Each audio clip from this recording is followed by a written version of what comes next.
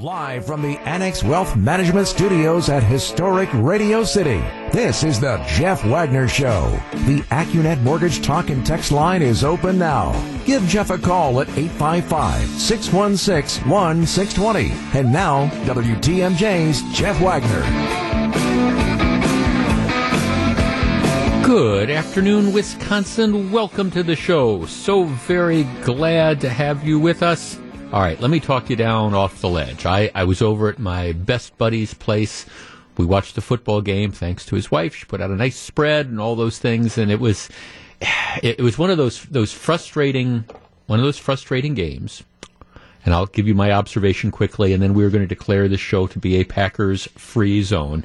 But as I was saying to Stephen Carroll just a minute ago, I was, of course, incredibly bummed out because unlike some years with the failures in the NFC Championship game, I thought the Packers were the best team. I understand they lost, and I'm not whining about that. I thought that they were a better team, and I thought that they should have won. And you had those huge breakdowns at the giving up the 60-yard touchdown pass on the last play of the first half, and then the fumble that lead at the start of the second half that leads directly to the touchdown. Just too much to overcome. So it was kind of hard because I'm thinking there, okay, it's not like last year where San Francisco was clearly the better team. This was a game that I thought that they should have won. But anyhow, so I'm really bummed out. I leave right as they're kneeling down. It takes me about 15 minutes to get from my buddy's house to where I live, and I'm kind of stewing on this grumble, hate to have the season end. Get home, pull in the garage, open the door. There's the dog. The dog just running out. She's just jumping up and down. She doesn't know whether the Packers won or lost. She is just happy to see me, and then I'm happy that I'm going to take her out and give her a treat. And so I spend about 5 or 10 minutes, playing ball with her. I call my wife. She's coming back tomorrow. She's been out of town for a couple of weeks. Coming back tomorrow, and she's like, "Are you all right?" I'm okay. Then it occurs to me that this is the amazing thing about sports because, I understand that there were tens of thousands, hundreds of thousands of Packers fans in Wisconsin and all across the world that were really incredibly bummed out, just like I was. But the truth of the matter is, that the sun came up today. That the people that loved you still loved you. You're all those good things you got going on in your life. They're still there.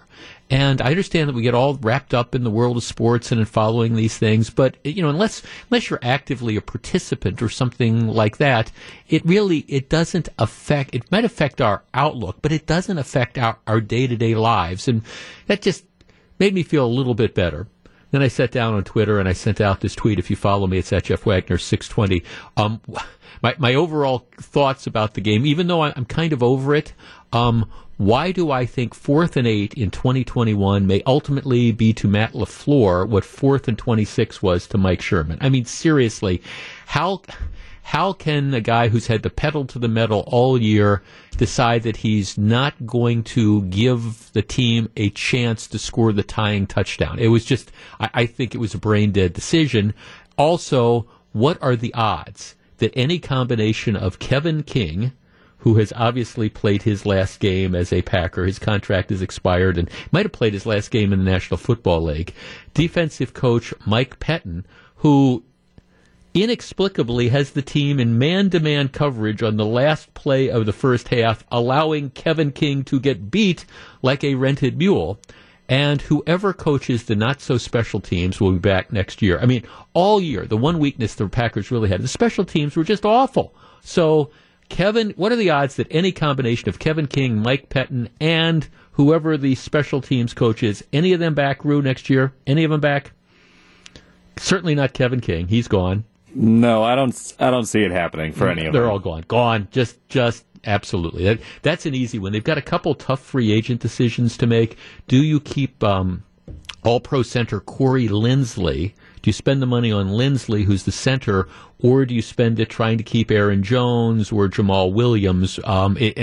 And if you can only keep one, which one do you keep? The answer is Corey Linsley. You keep him. You got to, especially with Bakhtiari out for the first half of the season next year. You got to have Corey Linsley protecting Aaron Rodgers.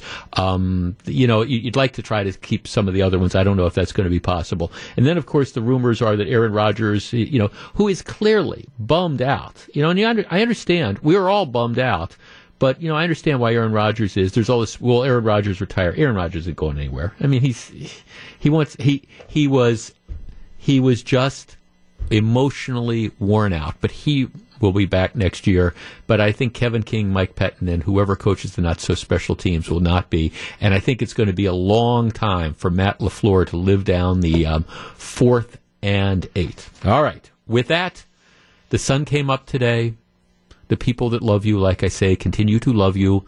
And it's, we all get on with our lives. Lots of people.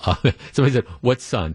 Trust me, the sun did in fact come up. Life goes on, but it is the amazing thing that we just get all so wrapped up in sports that it really, at the end of the day, it doesn't make any difference in most of our lives, but we follow it.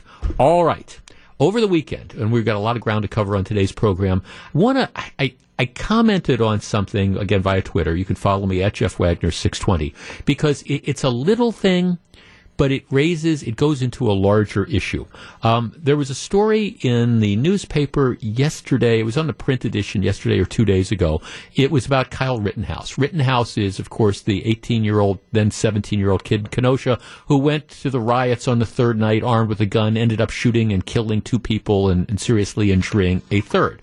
So if you will remember, Rittenhouse was with his mother in some bar celebrating his 18th birthday. We talked about that. He was posing, making white supremacist signs and things like that, which raised the issue of, is the kid being raised by Wolverines? I mean, seriously, who takes the 18-year-old kid who's looking at double life in prison out to a bar? He's wearing a T-shirt that says, free ads, and it's got a word that I can't say on the radio, and then he's posing with white supremacists and making these different signs. It's like, okay, what parent allows him to do that? Well, anyhow, the story is how the judge, now he's out on bail, the judge changed his bail conditions to prohibit him from associating with white supremacists. Okay, all right, which is all well and good. Okay, so that's fine. I don't have any problems with any of that. But what caught my attention was a paragraph. It's the third paragraph in the story, and it's written by the Associated Press, and it's reprinted in the Journal Sentinel in its entirety. Here's the third paragraph. Listen to this. Prosecutors allege Rittenhouse, who is white, left his home in Antioch, Illinois, and traveled to Kenosha to answer a call from militia to protect businesses. Okay, fine. Kenosha was in the throes of several nights of chaotic street demonstrations after a white officer shot Jacob Blake in the back during a domestic disturbance, leaving Blake paralyzed. Let me read that sentence again. Kenosha was in the throes of several nights of chaotic street demonstrations. Chaotic street demonstrations. Do I need to say it again? Chaotic street demonstrations. The mainstream media just can't help itself. In the story about mail modifications for Rittenhouse, the AP describes the Kenosha riots as chaotic street demonstrations. Oh, okay, what was the attack on the Capitol 2.5 weeks ago? A chaotic street demonstration? No, it was an insurrection. That's the term that's being thrown around. It was a riot. All right, Kenosha, a chaotic street demonstration. I mean, give me a break. But here you have the mainstream media that just simply cannot bring itself to say, okay, that this was not this sort of feel-good protest. I mean, what happened in Kenosha was a flat-out riot. Millions of dollars in damage, looting, arson, widespread destruction, complete anarchy for at least the first 2 nights. National Guard troopers, police officers being injured. A chaotic street demonstration. I mean, what the heck is that? It was a riot. But the Associated Press can't bring itself to call what happened in Kenosha a riot. And I think they beclown themselves. And this leads to me where I want to start off our conversation. Megyn Kelly, remember her?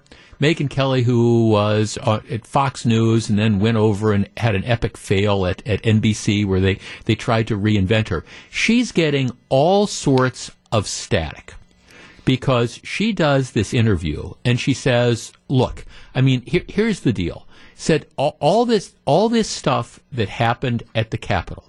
I denounce all the rioters, the insurrectionists, whatever. But one of the things that fueled it, along with Donald Trump, was the media's coverage of Trump. She says, like, the media hated him so much, they checked their objectivity. It wasn't just CNN, all of them did. They just couldn't check their own personal feelings about him. Part of the reason we saw what happened at the Capitol here 2 weeks ago is because there has been a complete lack of trust, a destruction of trust in the media, and people don't know where to turn for true information.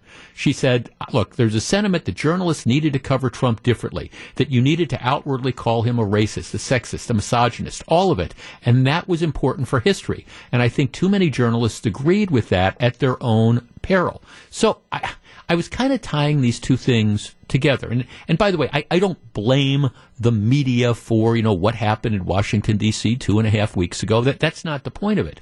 The point is you have a mainstream media who has just checked its objectivity at the door. You saw that in the coverage of Trump. You see it in the difference in the coverage of like some of the activities and the rioting that went on this summer, where instead of calling the Kenosha riots a riot, we come up with a phrase, chaotic street demonstration, which to me, I've never heard of that. I don't even know what that means. But it wasn't a chaotic street demonstration. It was a riot. Our number, 855-616-1620. That is the Acunet Mortgage talk and text line. There's a lot of distrust of the mainstream media that's out there. Some of that has clearly been fostered by people who've decided to take on the mainstream media, okay? But part of it, I think, has been brought on. Members of the media have brought some of this on themselves. And when they complain, gee, people don't know where to turn for honest information and people don't trust us. Well, doesn't the media share a little bit of blame for that? And the best example I can, we're calling the Kenosha riots chaotic street demonstrations because, Lord forbid, if we call them riots, we might offend somebody. 855-616-1620. We discuss in a moment. Welcome back to Jeff Wagner on WTMJ.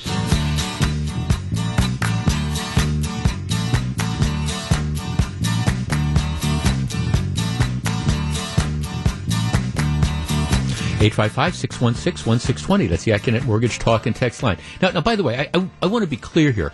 I am not suggesting, and I don't think Megyn Kelly was suggesting that it was the media that was to blame for what happened at the state capitol, at the U.S. Capitol 2.5 weeks ago. But here's the problem that's out there. When you have a mainstream media that completely and totally goes in the tank for or against an issue or for or against a politician, what happens is automatically you're going to have a lot of people that then begin to doubt the information that they're getting. So we wonder, okay, well, why did people think the election was stolen? All right, well, why? And the media says, no, this didn't happen. And I don't think the election was stolen either.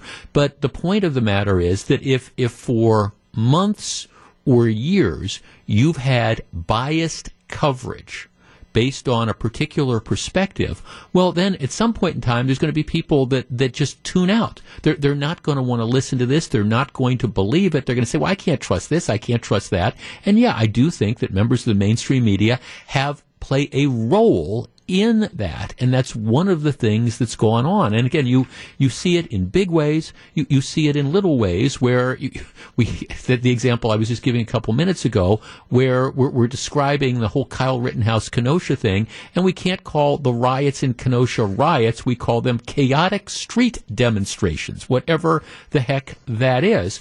And so the reaction that people have is, well, okay, that wasn't a chaotic street demonstration. I've never heard a phrase like that. It's just We can't call riots riots. And that's the problem, and that's where the distrust comes. Here's a text, Jeff. Correct. Zero objectivity from day one. However, the media gained more and more hate Trump viewers every time the audacious Trump behavior played right into their role. Well, I don't disagree with it. That's one of the things that's going to be really interesting to see how it all plays out, because from a journalistic perspective, what you had, I think, over the last 4 years, and Trump brought a lot of it on himself. Look, I get all that. But what you had is, you had journalism that took a backseat to economics. And this is the best example I can give. If you look at the ratings for CNN and the ratings for MSNBC and the subscriptions for the New York Times and the Washington Post, they went through the roof. Trump made them a ton of money because, for example, the New York Times became the "We Hate Trump" organ. And if you hated Trump and you wanted to have your point of view reinforced, well, you subscribe to the New York Times and you read that, and this is it. This is how awful the guy is, and you sell these subscriptions. Now that he's gone, I don't know what the next step is going to be, because now that they're not going to have Trump to kick around, to use the Nixonian phrase. Now, after a few months, and Trump's not going anywhere in the immediate future, but after the impeachment, at some point in time, he's not going to be page one news anymore. And I think what you're going to find is the mainstream media, they're going to see that a lot of those people who came in to watch their coverage of Donald Trump, now they're going to recognize, there's nothing really here to read. I don't want to, how many more of these glowing stories about, how great Joe Biden is and how wonderful Nancy Pelosi is. That's not going to sell newspapers, and it's not going to sell subscriptions. And that's going to be the problem.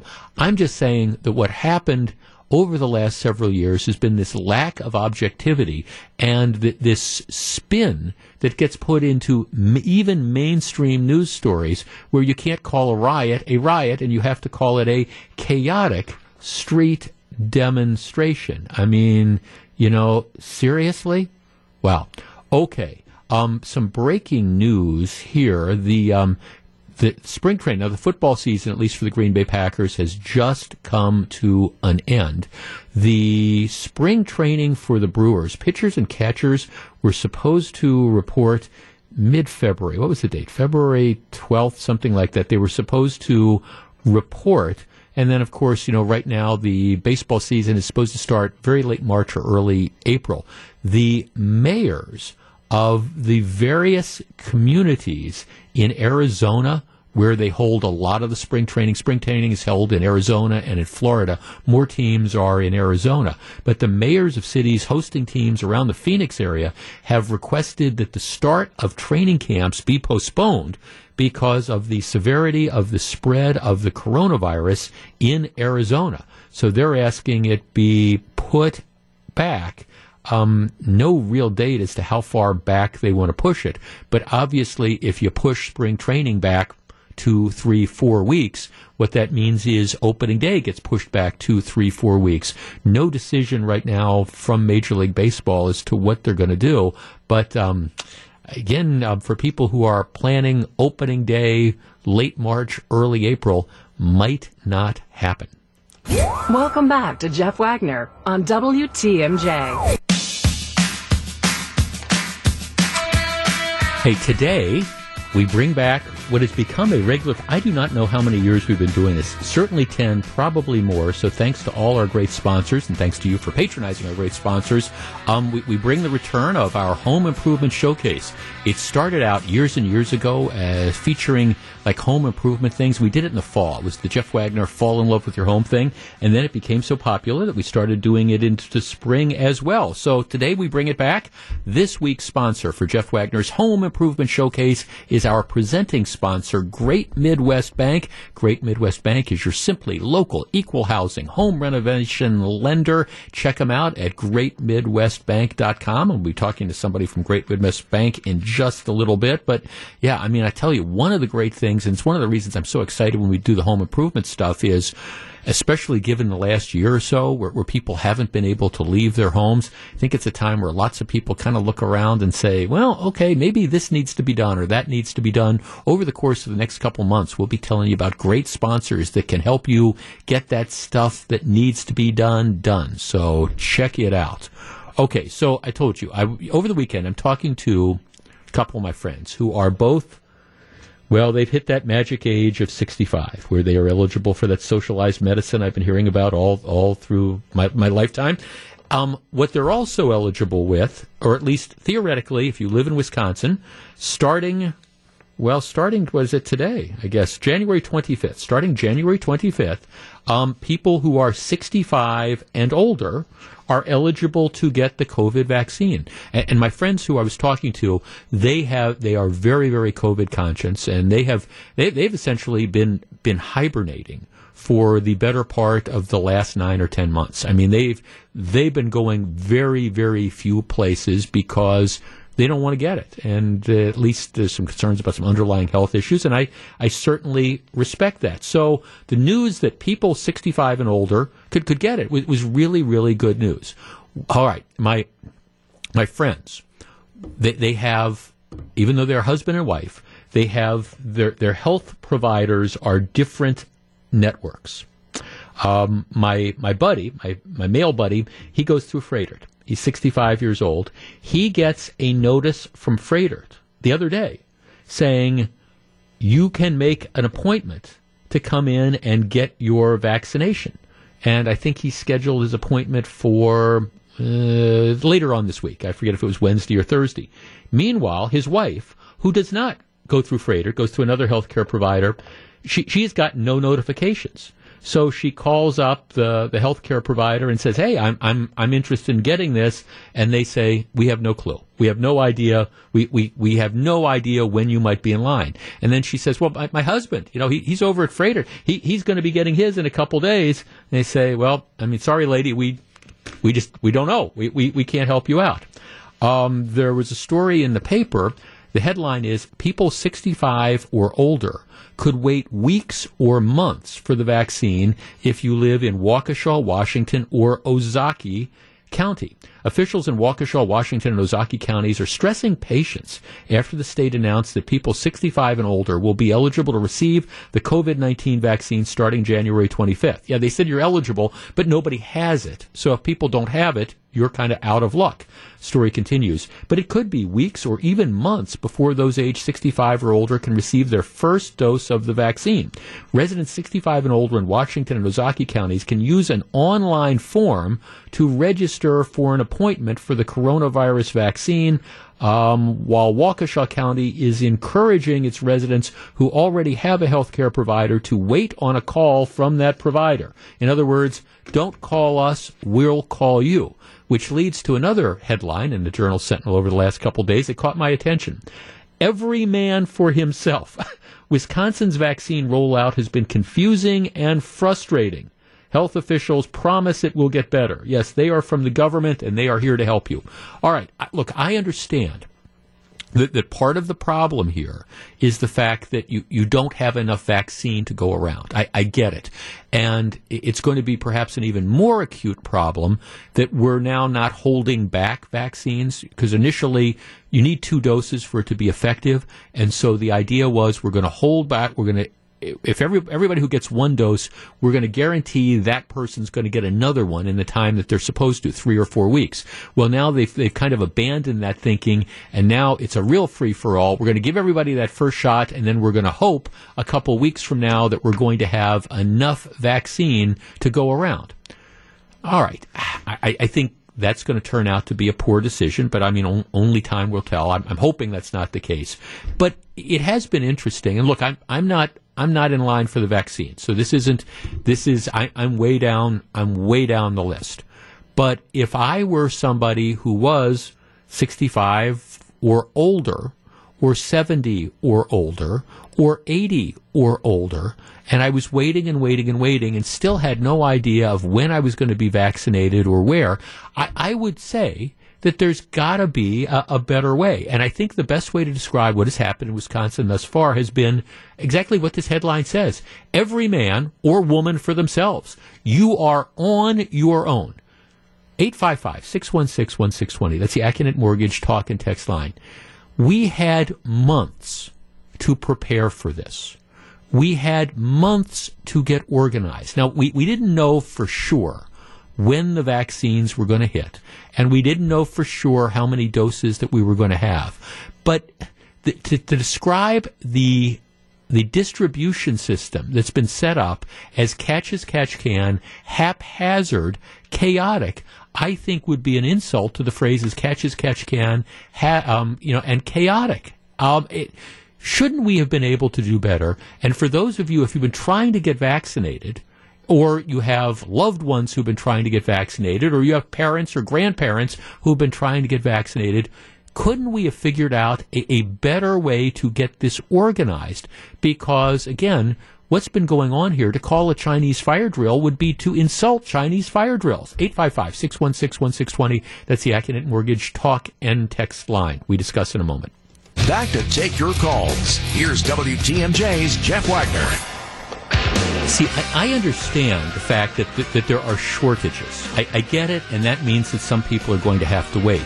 What I think is unforgivable, though, is the fact that it is such a cluster, you know what, that nobody knows how to get it. Nobody knows where to go. I mean, the story in the and that, I think, is fair to, you start with the state and you say, okay, we understand we're going to have a limited amount of this, but how, given the fact that you had months and months and months to get a distribution center theory organized and to figure out how people were going to be able to go get this, how can it have turned into such a quagmire? I mean, here's the way the Journal Sentinel story starts.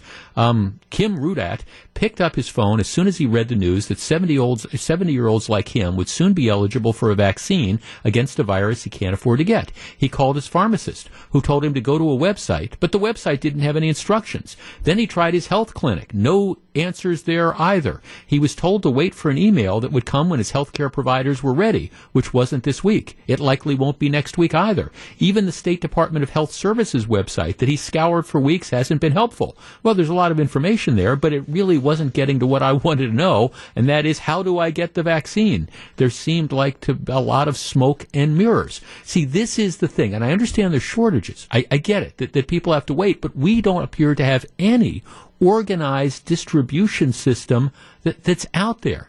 And that, I think, is what's so incredibly frustrating, that people just don't know, and then it's haphazard. I've got a note from somebody saying that their 80-year-old mother in a nursing home hasn't been able to get it, and yet they're hearing stories of 65-year-olds who are getting calls from their providers, like my friend, saying, hey, you can set up an appointment.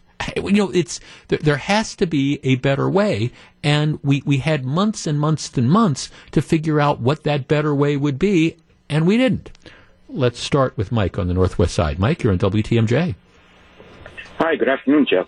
The weird thing about this, I'm 65, and I got an email from Creator this past weekend, so I scheduled an appointment, which starts the week of February 1st. I'm assuming that once those appointments are all filled up, that they're going to wait till the next round of immunization comes in to schedule more appointments. But it's like a first-come, first-served for getting those. So that's how I got in. My neighbor across from me, he's 60s, upper 60s or something like that. I don't know who he's got, but he went to Myers grocery stores or whatever, and he signed up to get it. He got an appointment there.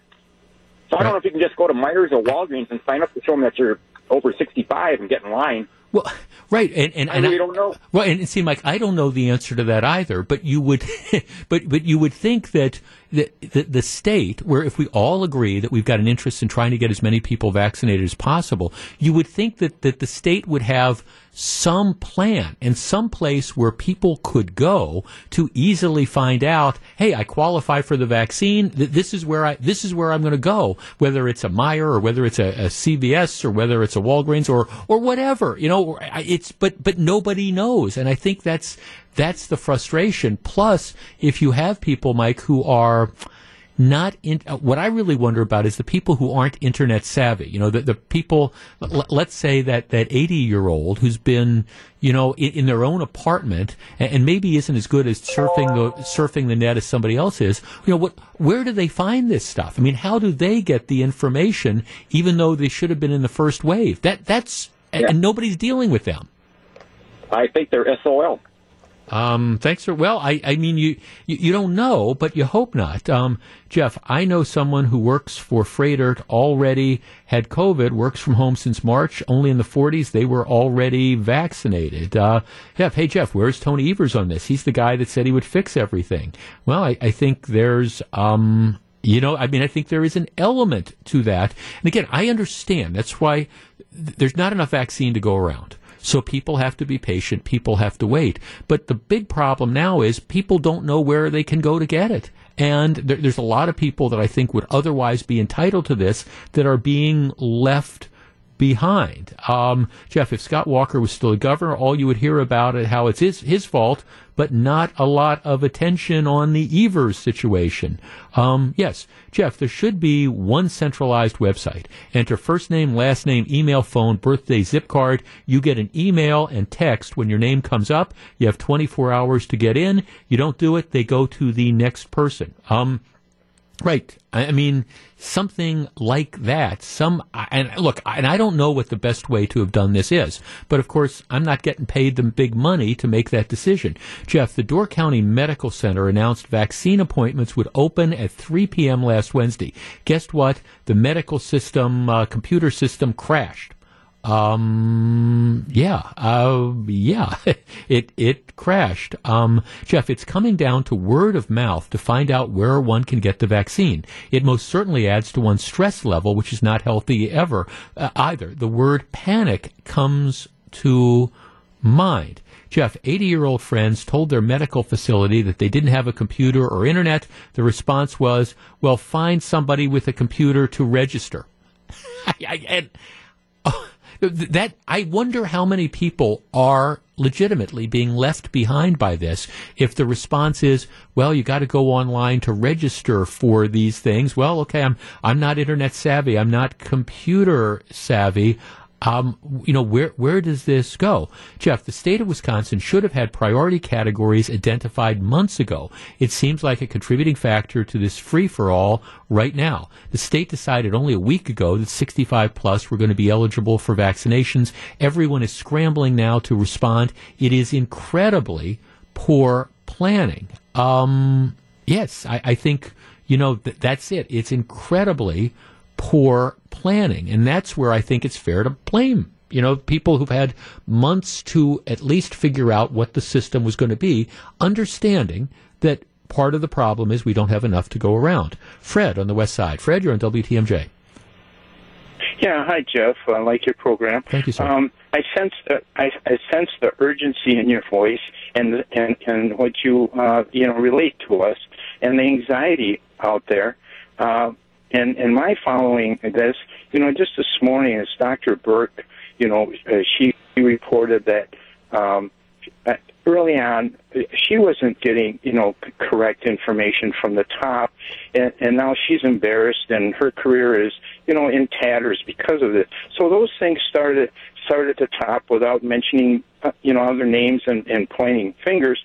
What we need, obviously, as has been mentioned, is a centralized, agency. We need to get FEMA involved, right away from the get-go to deal with it. Those are the facts, that we have to deal with. The urgency is there. The panic is there, the anxiety. All of those things are there. And I think, we have someone in office now that realizes that, the mess that is, started from some time ago, as you mentioned, and I'm 79 myself, so I've had the same anxiety. I've called my doctor's office. I've called the health department. The local health department really is not up to snuff. They don't have, correct information. Yeah. My doctor, says that, like you say, to call back.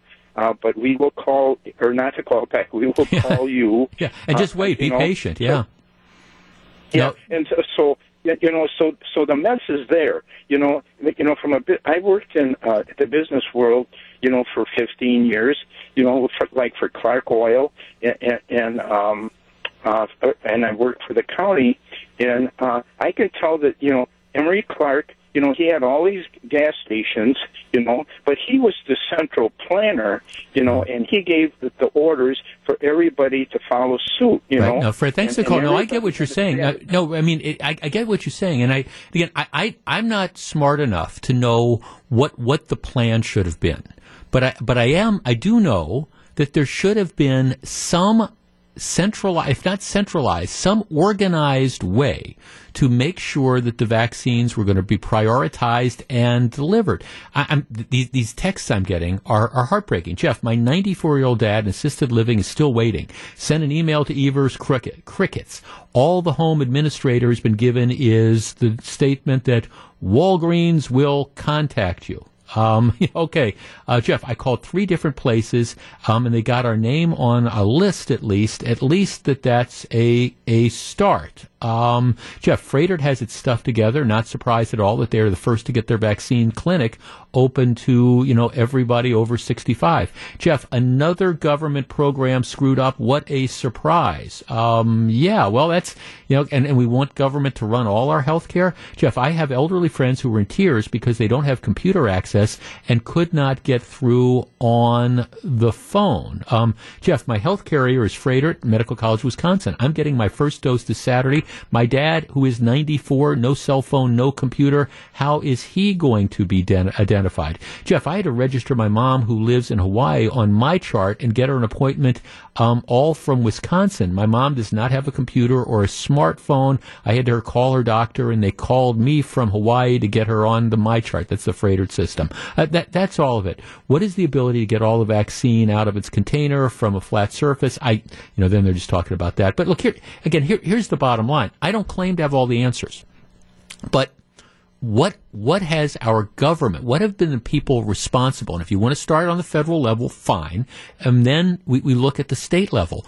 What have they been doing over the last 5 or 6 months to avoid this problem that we're having, to have some idea so that people could know what they could do? Now, look, if you're in a healthcare system that's called you and let you set up appointments, that's great. That's absolutely tremendous.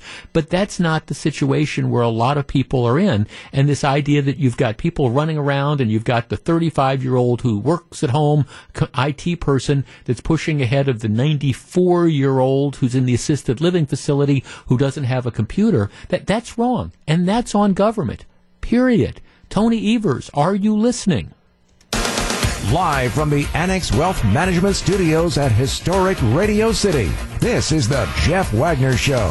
And now, WTMJ's Jeff Wagner.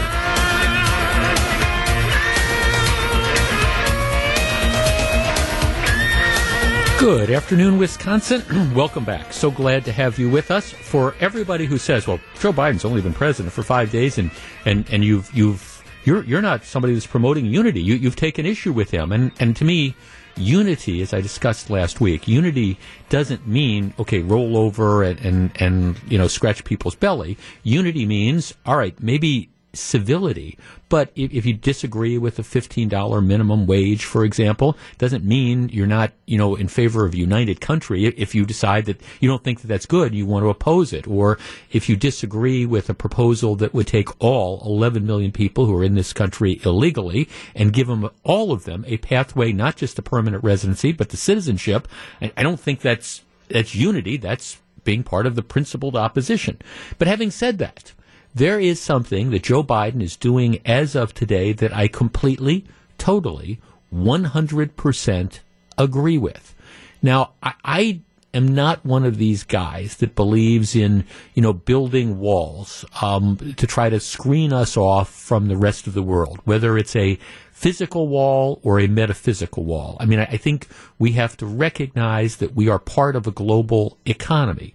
And I understand he's rolling out these ideas of, buy American first, which is pretty similar to what President Trump did. But that's okay. At the same time, we also have to understand that we're in a global economy, and, we sell stuff to Europe, and we sell stuff to China, and we sell stuff to Canada, and we sell stuff to Mexico. And if we start to put up huge barriers, it makes it and force people to buy stuff in the U.S. That's great, but then they respond, and big picture, I'm not sure it gets us where we're getting it. But when it comes to our response to the worldwide pandemic, I am in favor, at least, of metaphysical walls.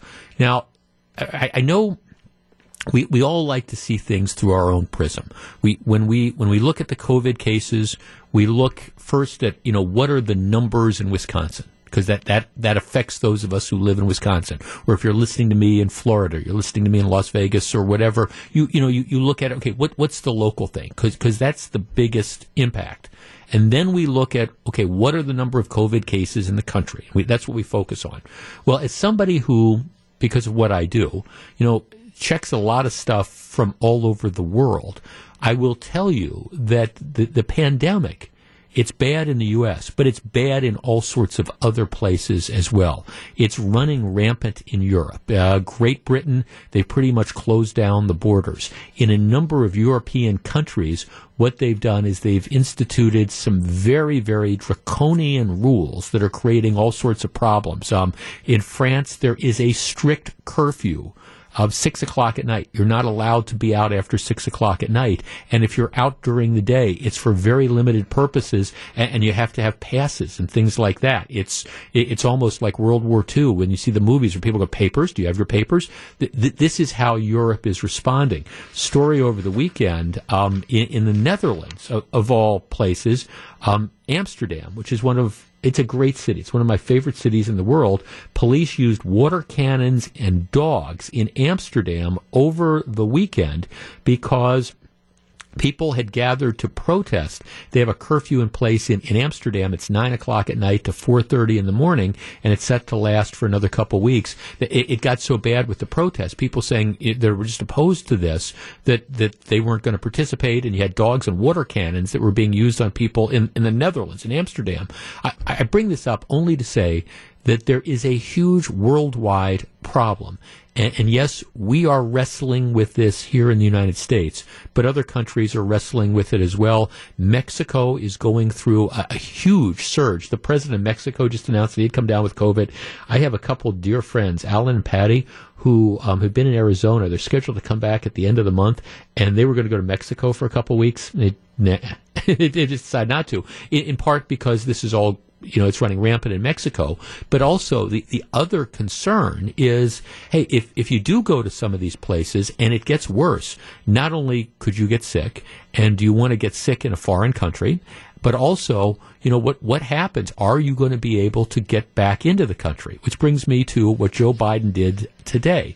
Issued an executive order which reinstated something that President Trump had put in effect but had lifted. The new order that goes into effect today bans entry into the U.S. on nearly all non-U.S. travelers who have been in Brazil, South Africa, the United Kingdom, Ireland, and 26 countries in Europe that allow travel across open borders. So, in other words, it's not a question of quarantine.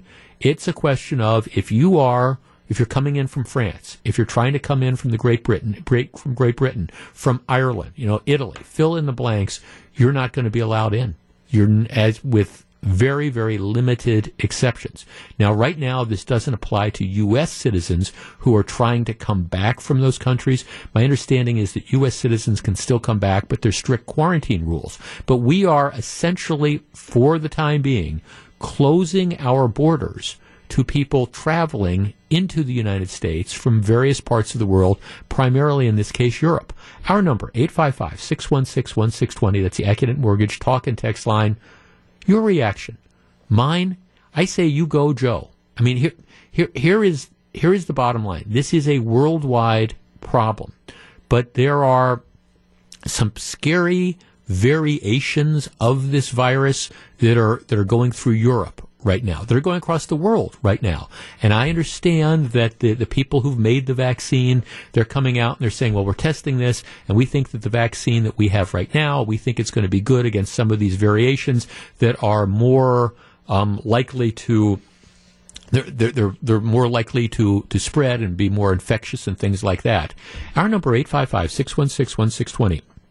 Until we get a handle and are able to figure out a way to get more people vaccinated, and until we can be reasonably certain, nothing's 100%, but until we can be reasonably certain that the vaccines are going to work against the strain that is prevalent in the United States and all these new strains that are popping up across the world, until we do that, I think it is only prudent to say, look, we're going to put a stop on international travel.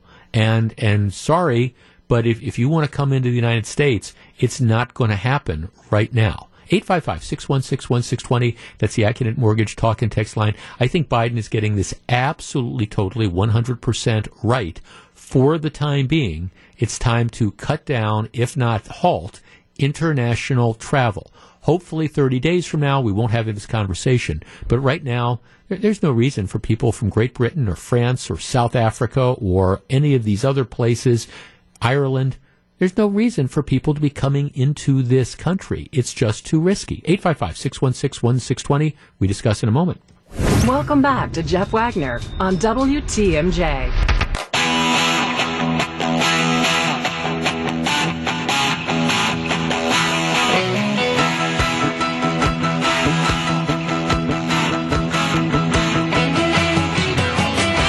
855-616-1620. That's the Acunet Mortgage talk and text line. Jeff, Biden's decision is correct. It doesn't matter what country it is. The government's main responsibility is to protect its citizens. Politics need to be set aside and do what's best for the nation. This needs to be a team message. Jeff, especially with the vaccine rollout going slow, this is a prudent move by Biden. Interestingly, though, remember everybody said that Trump was a racist when he did this. Well, I understand that's the double standards that are, out there. Jeff, I think travel restrictions do no good when the virus is worldwide. All countries should just drop all travel restrictions. Well, to me, that doesn't make any sense, and I'll tell you why. First of all, the more that you have traveling, the more spread that you're going to have. But secondly, there's different variations that are going across the world. And look, I'm not naive enough. For example, Great Britain has this new strain that's going through Great Britain, which has resulted in some really, really heavy-duty close downs. I'm not saying we don't have examples of that in the United States, but it's not widespread right now. Why in the world would you open up the borders to people who might have been exposed to this more infectious type of disease to have them come here? Especially until you know for sure that the vaccines that we are slowly rolling out, until we know for sure that the vaccines that we have are going to be good against some of these new strains. Now, the early indications are yes, and that's very, very good news, and I certainly hope that's the case. But at the same time, I think it's a situation where you don't want that new strain to be coming in. Jeff, all air travel should be shut down. If schools and restaurants can't open, then the airline should not be operating. Well, I don't agree with that at all. I mean, it's the schools, by the way, lots of schools, not MPS, not Chicago, but lots of schools are in fact opening and have been open for a long time. Lots of restaurants are open and have in fact been open. You can't shut down air travel. That brings the country to a complete and total halt. What you can do is you can try to make air travel smarter, and I don't know that you see any empirical studies that suggest that, that people on planes are any more likely to transmit and spread the disease as long as you're traveling domestically. I don't know that you see any evidence that empirically demonstrates that just because you're on a flight from Austin to Omaha, that you're more likely then to infect everybody in Austin or in Omaha or vice versa. So you have to have a balancing. You cannot shut down air travel in this country because you would just absolutely destroy the economy. Jeff, so domestic flights can be packed 100% full of passengers, but there's an issue with international flights. All the while, outdoor venues like Lambeau Field is limited to 10 capacity. 10% capacity. Well, the difference with the international flights is it's not people on the airplane, like flying from the United Kingdom to LaGuardia getting sick. It's people who might have picked up a variation of this disease, this virus that is running rampant in Great Britain, coming into the United States, interacting with people, and then bringing that strain of virus to them. That's why you got the shutdowns. Jeff, I agree with Biden on this, but how do you justify lifting travel restrictions on Muslim countries? Well, again, to me, right now, I don't justify it. What right now they are focusing on is the countries where you have this new strain of virus that is spreading like wildfire, that has necessitated all these, again, draconian shutdowns. Great Britain, France, they close everything at 6. Great Britain, I believe they close everything at 6. Like I say, police dogs and water cannons to deal with protesters in Amsterdam because they close everything at 9 o'clock. We don't want to get to that point.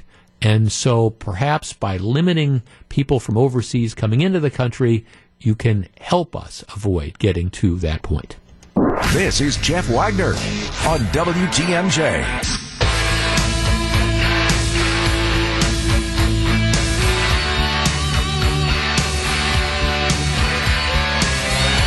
So very glad to have you with us.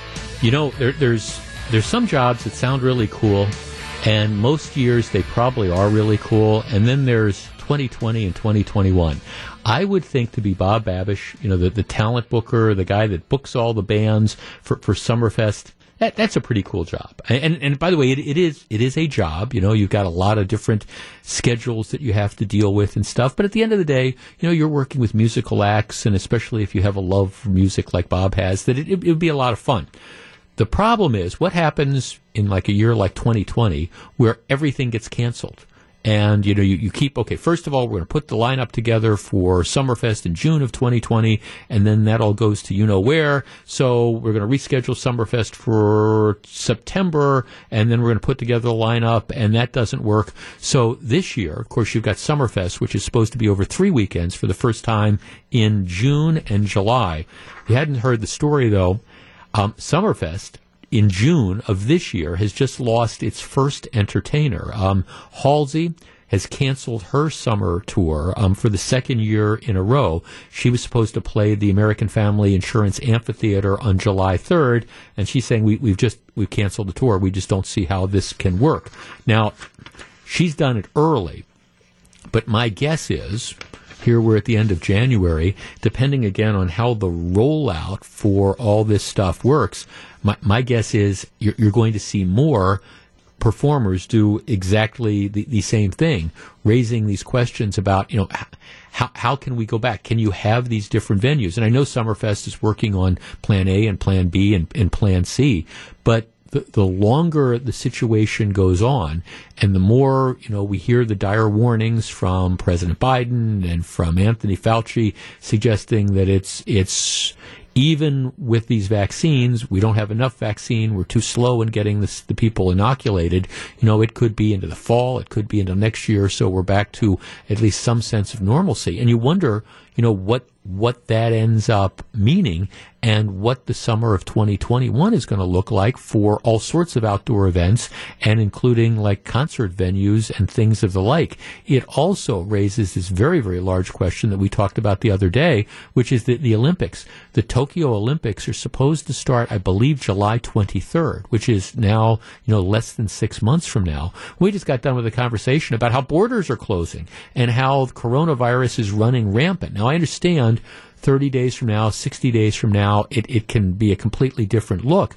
But from the perspective of visitors traveling, for example, to the Tokyo Olympics, I just don't see how that's going to happen in large numbers in 6 months, because people need to make their arrangements. They need to make the decision that they're going to go. And I find it difficult to believe that you got too many people saying, okay, I'm going to call up a travel agent and plunk down big money to fly to Tokyo in July for something that may or may not happen. I'm just saying that, for a lot of us who thought that 2021 was going to be dramatically different than 2020, maybe by the end of the year, and I do believe that there's light at the end of the tunnel, I'm just hoping that light isn't a train coming the other way. And for like event organizers like Summerfest and things of the like, I think there's going to be some tense moments as we try to go from January to the end of June or July or whatever. Jeff Wagner on WTMJ.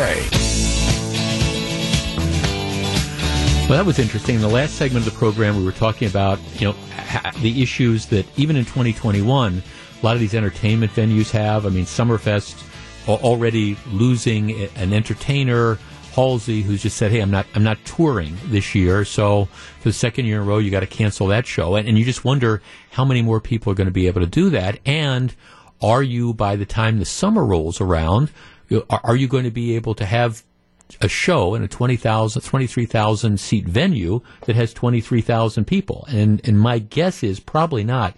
Interesting. Seriously, just a couple minutes ago, I got a email from the Brewers, and I am a partial season ticket holder for the Brewers. My buddy Evan and I, we split a pair of seats, and we go to the games together. So, but we've got the 20 pack, and we've got our particular seats, and we've had them for a few years. And, last year, of course, when they ended up canceling the season, we just passed on. We said, okay, we'll just keep the money and we'll sign up for this year. So here's the email that just came out.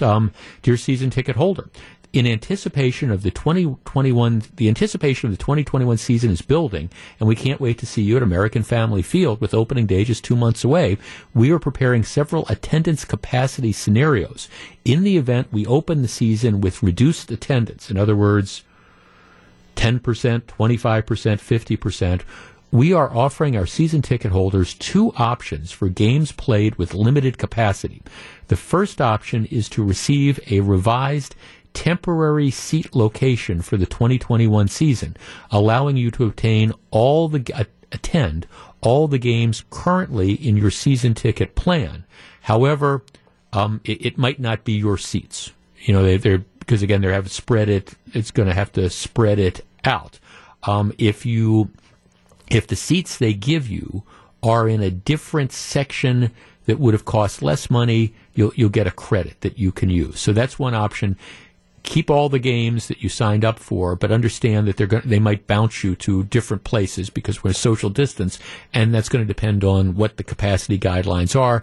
Second option is to place the value of your season tickets for impacted games into an account credit, which can be used to purchase single game tickets to limited capacity games. Season tickets get a priority access to the seats that are available. So you have to end up deciding. I kind of made my decision right away, but I sent a note to Evan saying, what do you think about this? But again, I bring this up only because for all of us who thought/hoped that things would be back to normal by the 2021 baseball season, that doesn't look like it's going to be the case. For the Bucks playing at Fiserv, my guess is sometime between now and the end of the season, they'll open it up so that you have some people in there, but a full house, just don't see it happening. And again, I'm very, very sympathetic, because can you imagine, again, this is all these different businesses and venues. They're trying to deal with this, and nobody's happy about it, and it's a frustration, and it costs them money. They don't want to end up doing it.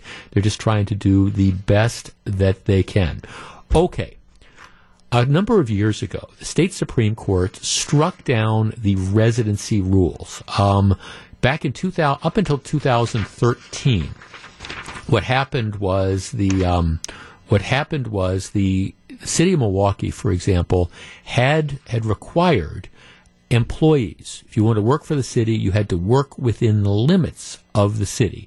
And city employees hated that for a wide variety of reasons. The argument in favor of residency rules was if you're going to work in a community, you should have to spend money in that community as opposed to take it somewhere else. And then you're a part of the community, you know the community better. Now, I'm not sure that second part was actually ever really true. I mean, most of the cops, for example, lived in the northwest side of Milwaukee. So if you worked in the near south side, the communities really weren't connected. And candidly, you could live in South Milwaukee and be closer to your district than you could if you lived, way in the extreme northwest part of the city. But those were some of the arguments that ended up being made. On the flip side, a lot of the police and a lot of the firefighters said, we shouldn't, our job shouldn't hold us prisoners in these particular areas. And the argument that I think was very, very valid was that you cost yourself a lot of good employees who, for whatever reason, didn't want to live in the city of Milwaukee. Maybe the deal is, you've gotten married and you want to, you're starting a family and you don't want to deal with MPS and you can't afford to send your kids to private schools or whatever. So you want to move to Glendale or you want to move to Mequon or you want to move to Waukesha or you want to move to Wauwatosa. But, your choice is between your job and between where you want to live. Well, in any event, the legislature, now passed a law forbidding these requirements, and that law has been upheld. Since 2013, the most recent numbers that I have say that about 28% of city employees, including 45% of firefighters and police officers, now live outside the city. Now, to me, that's almost staggering, and it begs this other question about, instead of complaining about residency rules, maybe the people that run the city should be figuring out what it is about the city that makes almost half of the police and firefighters, or 30% of all the city employees, not want to live there. To me, that might be an interesting sort of question. We know the answers. It's crime, it's high property taxes, it's crummy schools, but, maybe the easier thing to do would be to deal with some of those problems. Figure out, hey, how can we make the city more desirable for people to want to live? But I'm not the mayor. I'm not a member of the Common Council. In any event, one of the things that they have been doing to try to encourage firefighters and cops to live in the city is they've been paying them slightly more. All right, you've got a bonus for living in the city. Well, what the Common Council has just done is they've tried to sweeten the pot a little bit more, because just paying a little bit extra money isn't obviously working. So here's the idea. What they are saying is, if you are a firefighter or you are a police officer, what they will do is, when you are applying for a promotion, trying to advance, you will get what they call preference points. So you have an incentive if you want to stay with the department and you want to get promoted to sergeant, or you want to get promoted to whatever. You want to move up the ranks. You will have an advantage if you can demonstrate that you've been in the city for 2 years. Now, I mean, of course, the positive of this is, yes, if people want to advance in up the ranks, make more money, get higher paid, obviously better jobs, well, it gives you an incentive to want to live in the city. The flip side of this, though, is that you're not hiring necessarily the best people. I mean, and I guess that's the question. If you have, if you have two police officers who are up for the position of sergeant, for example, do you want the best qualified candidate to get promoted to sergeant, or do you want the guy who's perhaps less qualified but now goes to a higher rank on the promotion list because he or she, lives on 80th and Good Hope, as opposed to living in Waukesha County? Our number, 855-616-1620. That's the AccuNet Mortgage talk and text line. I understand what they're trying to do. They're trying to give the carrot to induce people to live in the city. My problem, though, is, especially given the fact that you've got police officers, the number of positions being cut, that you have crime running rampant, that you have all-time record homicide levels, I think you need the very best people in these various positions. And if by giving residency points means that we are going to be promoting some less qualified candidates over others simply because of where they live, I think that's the wrong thing for the city at this point in time. 855-616-1620, that's the Acunet Mortgage talk and text line. I also think if you do this, depending on how it will work out, you might have the effect of, again, driving good police officers and firefighters out of the jobs entirely. Because if they want to advance, but they say, hey, in order to advance, I've got to move back into the city. If that ends up being the case, again, just look for more people to be looking for jobs at suburban police departments. And if you're losing your best and brightest, is that really the way to go? 855-616-1620, we discuss. Back to take your calls. Here's WTMJ's Jeff Wagner. 855-616-1620. That's the Acunet Mortgage talk and text line. Jim in Wauwatosa. Hi, Jim. Oh, hi. What do you think? I believe that it would be a good idea to have police officers living in the city if they... Okay, well, but let me stop you there. That ship has sailed. So we're not talking about residency rules now because they don't have to. Oh, no. So now we're talking about promotions. Do you think that the people who get you should get promoted, you get preference based on if you live in the city or not? Just the promotions? Yeah. Yeah, I think that would be a good idea, too, because it also does the same thing. It allows the police officers to live in the neighborhood, and the supervisors would know the area, know the people, have a... Okay, but let me stop you, and I'm sorry, I hate to interrupt, but police officers don't...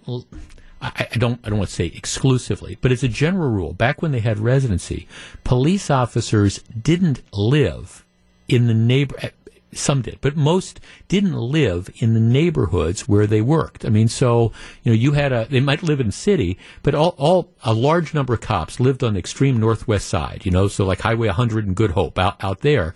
So, and so if, let's say, they're assigned to, one of the South Side police districts, it's not like they lived in the district, rolled out of bed, and walked 2 blocks to their apartment. They could have lived in South Milwaukee, actually, and been closer to, their precinct than they were where they lived.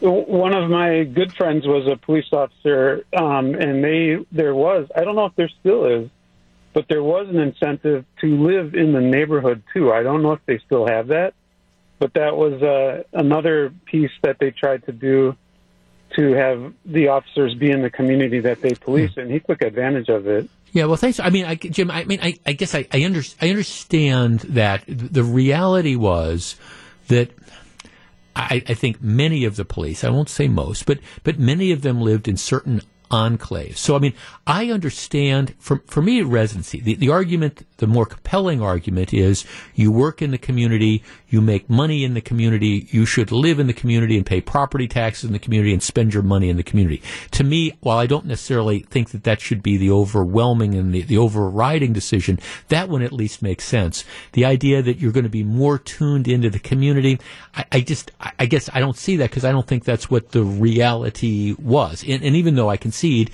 that you might have had an officer or two that lived in these certain areas, the reality was the police officers, they're human.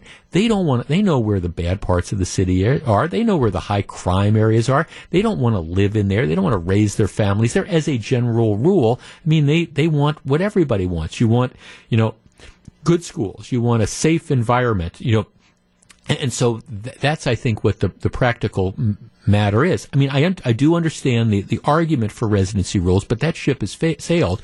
Now, I guess my question is, okay, by making residency a preference, meaning people, and the effect of it is going to be less qualified people will get promoted because of where they choose to live. Is that good for the overall community? Let's talk to, Mike. Mike, you're on WTMJ. Good afternoon. Good afternoon, Jeff. What do you think? I think anytime you hire or promote, as this case is, on the basis of anything other than merit, you run into problems, big problems. Well, yeah, I think it's good. I think it has an adverse effect on the community, actually. And speaking realistically, as you were saying, and this is true in Chicago as well, the cops live on the southwest side and the northwest side. They don't live in the inner city, yet they have the same residency requirement as you guys do. So I don't agree with it on more than one level. Yeah, no, right, because, and I guess as I try to play this out, I'm kind of trying to imagine how this works out. Let's say you have a really good young police officer who has a very, very bright future, and he lives in Wauwatosa. He lives with his wife and his 2 kids in Wauwatosa. For whatever reasons, or lives with his wife and his 1 child in Wauwatosa, and his wife's expecting, and they're going to have a second kid, and, they want the school system that's out there. They want a little bit more property, whatever. They like the community feel, et cetera, et cetera. So now you're in a situation where the officer wants to advance in his career. It says, okay, well, this is the next logical step, and he's at a certain point in the promotion list, but he sees other people who are less qualified than him objectively, who are getting the gig because, they live on the northwest side of Milwaukee as opposed to living in Wauwatosa. Well, all right, what's the more likely situation that's going to happen? Honey, let's sell the house, let's pick up, and let's move back to Milwaukee and deal with MPS and all these other stuff. Or is it, okay, well, now's the time, maybe I need to look at seeing if there's a spot on the Wauwatosa Police Department or on the Waukesha County Sheriff's Department or whatever. And if that's how this plays out, how is it in the interest of the city of Milwaukee to be losing those qualified sort of people? Now, I do think if you want to give financial incentives for people to live in the city of Milwaukee, to me, I understand that. And if you want to pay people more, with the idea being, hey, we're going to pay people a little bit more and let them live in the city because then they'll be giving that money back because they're paying property taxes, I understand that. But giving preferences on promotion, wow. Jeff, spending money in the community, the mayor shops at Pick and Save on 68th and State, which is Wauwatosa. Jeff, I'm a retired police officer for 30 years. I don't think that this could pass the smell test. It looks like another form of discrimination to me based off residency alone. I think if there would be a lawsuit, the city would lose. Don't know. Jeff, unfortunately, the PC world will not like this, but we live in a world where numerous people are given promotions where there are better qualified people for the job. I don't like it, but it's the reality. Well, in this case, though, it's just there might be better qualified people who get passed over, but in this case, it's sort of blatant. Jeff, I would hate to live next door to the criminal I just arrested, who will probably get off with a slap on the wrist. The promotion should go to the best officer. Period. Jeff, this sounds like a PR move to make the department look good. Well, I don't know. The last thing that the city of Milwaukee needs right now is to run off the best and the brightest. Jeff, if a community is good enough to work in, why isn't the employee willing to live there? Well, that's the question that I have been asking. It's rather than saying, gee, we've got to figure out ways that we can convince these 48% of the cops and firefighters to move back in, so let's create incentives. Maybe you should be looking at why they moved out in the first place. What is that was driving them, and then fix that underlying cause. Jeff, promotion should be based on his or her ability, not where they live. Jeff, I disagree with this policy. I want the best applicant to get to the promotion. I don't care where you live. If you are the best of the rest, I want you. Jeff, I think this is awful. How is it legal to do it with taxpayers' money? No wonder nobody wants to live in Milwaukee. Well, the big concern is going to be, who wants to stay in Milwaukee? Jeff, one of my best friends was a Milwaukee police officer. He left for West Allis, took a pay cut just to get out of MPD. What does that tell you? Doing this residency stuff isn't going to change a thing. When you have officers scattering to neighborhood communities just to get out of certain areas of Milwaukee, and do you blame them? Nobody asks these questions because I understand that, the Common Council, it's all this kind of like rubber stamp thing. Here's what we're going to do. We're not going to promote the best and the brightest. We're going to try to put in these clauses that incentivize people to do it. Well, it's not going to work, and I think it's going to be counterproductive. But that's just me. Live from the Annex Wealth Management Studios at historic Radio City, this is the Jeff Wagner Show. And now, WTMJ's Jeff Wagner. All right, let's switch it up a little bit this hour. I understand everybody is still recovering from that Packers game yesterday. And matter of fact, during the break, my producer Gru and I were talking. I had mentioned earlier I was at my friend Evan's house, and his wife put on this great spread and stuff. But right as soon as the game ends, and actually once it was apparent with like a minute, really after that pass interference call, and I don't want to go into whether it was a good call or not, but after that, when it was apparent all I had to do was run out the clock, got up, thanked my host and hostess for their wonderful hospitality, put on my coat, was out the door. And Gru, you mentioned that, once when the Packers lose games like that, it's just nobody wants to stick around afterwards. It's just out the door. Yeah, or just in general. It doesn't have to be Packers, but any sort of gutting loss, which for Wisconsin sports fans happens all the time. No kidding. Whenever there's a viewing party, you're not hanging around. There's no lingering. You get out of Dodge right away. Well, but before COVID, I would frequently watch Packers games with some of my buddies at this dive bar in Cedarburg, or other dive bars. Most recently at this dive bar in Cedarburg, and you're exactly right. That was a very astute observation because, if they're winning, the bar stays full. Everybody sticks around, has maybe one more round and stuff, and everybody sticks around. If they're losing, the place, boom, people are just out the door, and the bar is empty by the time that final whistle blows. Yeah, Kaylee and I were watching the game with some friends in our bubble over at their house, and it was literally, even with 90 seconds left in the game, we realized that the game was pretty much done, and we're like, yeah, once the clock hits 0, I think we're going to go home. But if they would have won, we would have stayed for maybe another drink or whatever. Oh, absolutely. No, and that was it. Actually, I heard the end of the game. I was listening to Wayne's call because, again, once they called the pass interference thing, Packers had no timeouts left or one timeout. They were just going to run out the clock. I didn't need to watch it. Didn't need to see it. Wanted to drive home. But as I was saying earlier, once I got home and the dog came and wanted to go out and wanted to play ball and stuff, I realized, okay, at the end of the day, it is just kind of a game, and you can move on from that. All right, I want to lighten it up. Just I call this segment, I didn't think I needed it or wanted it, but now I'm not sure I could live without it. And here, let me just kind of back into this topic. For years and years, I drove a 2010 Ford Escape, and it was kind of a bare bones. It was 2010, and I'm not saying they didn't have these features at the time, but if they did, I didn't put them in the car. Didn't have a rear view, camera. Didn't have those side view mirrors that tell you when there's somebody, the blind spot mirrors. I didn't have that. I didn't have a navigation system. Well, I was able to live with all that, but what I had gadget envy because I had a buddy of mine, my friend Jack, who had at the time, he had a Lexus and he had heated seats.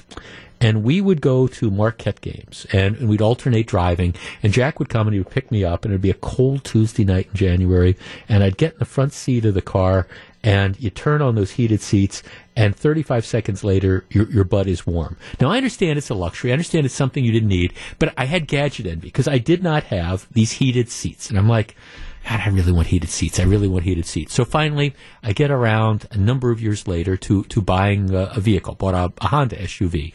And the thing, I went in and I said, look, I got to have heated seats. It's just because I understand it's a luxury, but I can afford it. I want heated seats.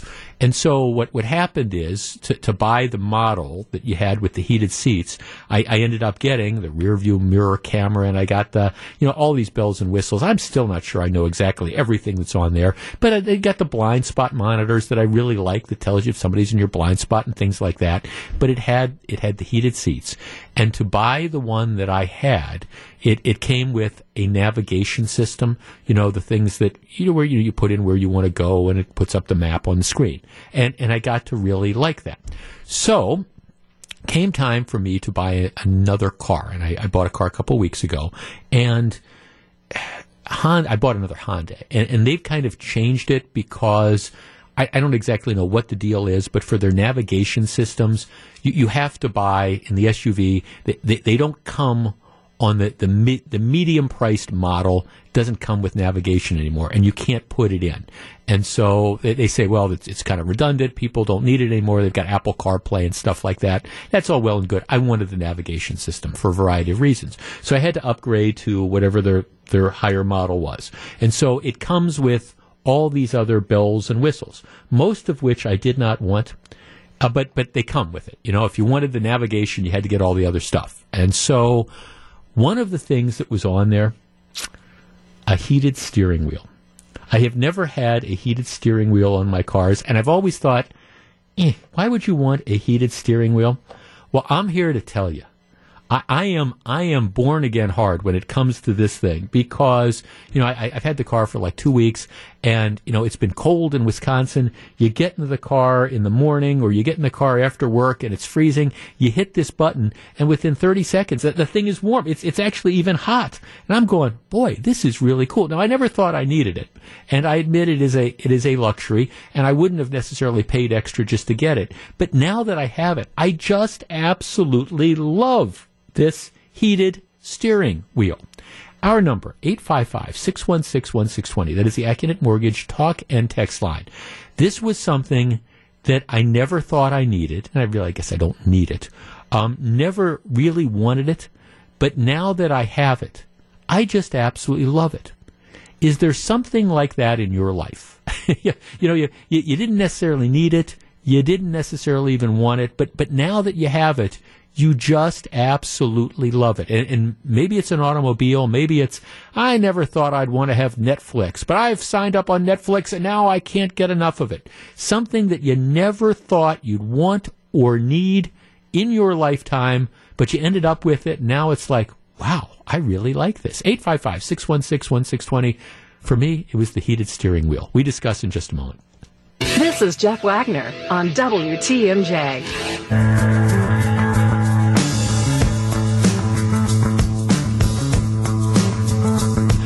Okay, so I had this experience. I never thought I'd want a heated steering wheel in a car. Never thought I needed it.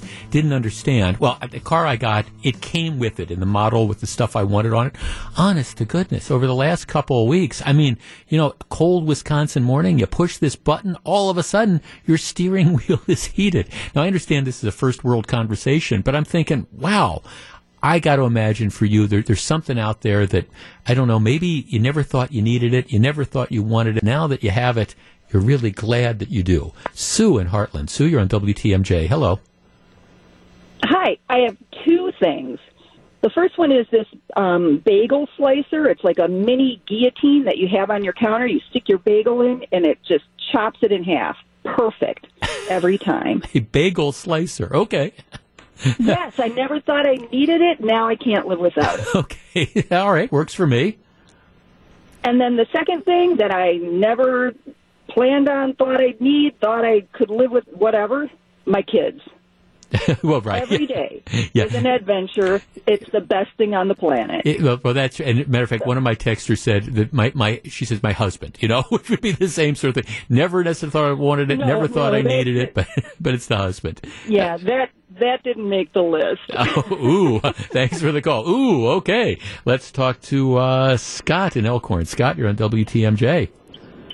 Jeff, good afternoon. How are you today? Real well, thanks. What do you think? What's yours? Well, my kid for Christmas got one of these, and here's a free plug. It's called the Box Legend. It's the T-shirt laundry plastic folder thingamajig, and I borrowed it to do my shirts and wound up doing all my drawers, my closet, and my wife's drawers. And now everything's neatly folded. It's addictive. Okay. It's awesome. Okay, well, I hope my wife isn't listening because that's the kind of thing that she'd jump on. Let's see, Jeff, my iPad. That's my iPad. Jeff, expensive work boots. They're boots that you destroy on job sites, but I feel the difference at the end of the day. The difference between a $50 pair of boots versus a $200 pair of boots is amazing. I've always felt that way about clothes. I mean, nowadays it's not as important, but when I first started practicing law, I bought cheap suits because you wanted to have cheap suits, and I never felt comfortable in them. I didn't fit right on me and stuff. And then at some point in time, I started saying I'd rather have one nice suit than 3 cheap suits, and never went back. It just, I felt better about that. Jeff, for me, it's the smart TV, not one for all the streaming TV stuff. I'm not necessarily one for all the streaming TV stuff, but wow, there's so much content. Yeah, I think there's an element of that. Jeff, I'm with you on the heated steering wheel. It's absolutely the best. Jeff, I guess I'm old, but for me, it's my dishwasher. I never thought that I would want that, but now that I have one, I absolutely love it. Jeff, I would have to say I was adamantly opposed to having a smart house because I didn't want people listening to me, but as I started to put our new house together, I opted for a Google Nest thermostat, and it was all downhill from there. Now every room in my house is completely full of Google Nest products, outdoor cameras, speakers, smoke detectors, etc. I absolutely love it. That's very cool. Here's somebody that says auto hold. I didn't even know it existed or what it was when they told me I had it in my SUV. Now every vehicle I ever have will need to have this. I don't even know what auto hold is. Do you, Gru? You don't either. We're going to have to look that up during the break. I wonder if I have it in my car, but Amy can't live without it. I'm not sure I even know. Let's see, Jeff, the thing that the Roomba vacuum. I like that. Jeff, embarrassingly, I was one of the last people to get a smartphone about 5 years ago. Now, she needs to talk to my brother-in-law. I didn't think I needed it. Now I can't live without it. I have all that information at my fingertips. Jeff, for me, it's Netflix and Amazon Prime. I never thought I would give up cable, but I binge watch everything. No more live TV. I also save $600 a year. Let's see. That's the idea. Jeff, a Kindle. I always said I only wanted to read actual books until my daughter bought me a Kindle. 8 years later, I'm still using the Kindle. Let's talk to, Jim in Hales Corners. Jim, you're on WTMJ. Hello. Hey, Jeff. Hi, Jim. Never thought I'd want them, never thought I needed them, but butt warmers in the seats of my Ford Escape. Love, love, love them because they're so much faster than the engine heating up. Oh, yeah. Yeah, I know. Yeah, they're instantaneous. Like I was saying earlier, that I had a buddy for years and years and years. I had a basic car, and I had a buddy that had the heated seats, and he'd pick me up to go to Marquette games on a cold Tuesday, January night, and you'd get in that car, and honest to goodness, within a couple seconds, you'd be just like toasty warm.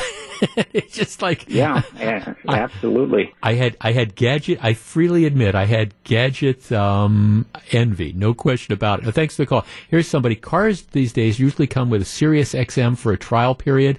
Once having this, I would never give it up. Yeah, I'm a big fan of Sirius XM radio as well, and it is clearly a luxury. Before I had it, I would have said, no. But now that you have it, it's got it. Somebody mentions a puppy. Yeah, I never thought I'd want a dog. I always liked dogs, but I never necessarily thought I'd want to have one myself. And now my dog has just enhanced the quality of my life. Jeff, the GPS app on my phone, how did people get anywhere before they had it? Well, yeah, you've got that. Jeff, Free Fly clothing made from bamboo, total opulence, but it's well worth it for everyday wear. Jeff, I never knew I wanted an adjustable base bed, but wow, is it nice? A couple people are saying cell phones. Let's talk to Eric in Racine. Eric, you're on WTMJ. Afternoon, Jeff. How you doing? I'm well, thank you. I would say when I bought my car that I just bought back in April of last year, I was ready to go with the substandard model. Took it on my wife. She said, "Oh God, that's so ugly. We got to take it back." And she got me into a 2020 Camry XSE. Okay. Beautiful car, all black, all red leather interior. And it had heated and cooled front seats for both the passenger and the driver. Yep. So that was number one. I'm like, wow, that is awesome.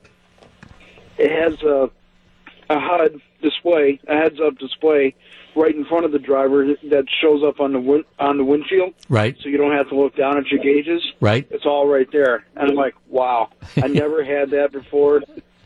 Never thought you needed it, the but whole car was yep. Right, exactly.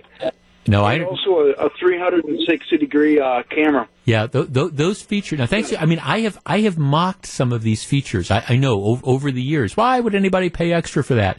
But once you get these things, it's like, oh, this is tremendous. Denny in Kenosha, you're on WTMJ. Good afternoon. Hey, Jeff, how you doing? Real well, thanks. About 10 years ago, I had a car that I put a auto start in, and I thought that was pretty cool. Only thing, you had to be relatively close to get the car started. Well, my wife just bought a car, and there's a feature where she can start or lock her car from her cell phone anywhere in the world. And I thought that was pretty cool.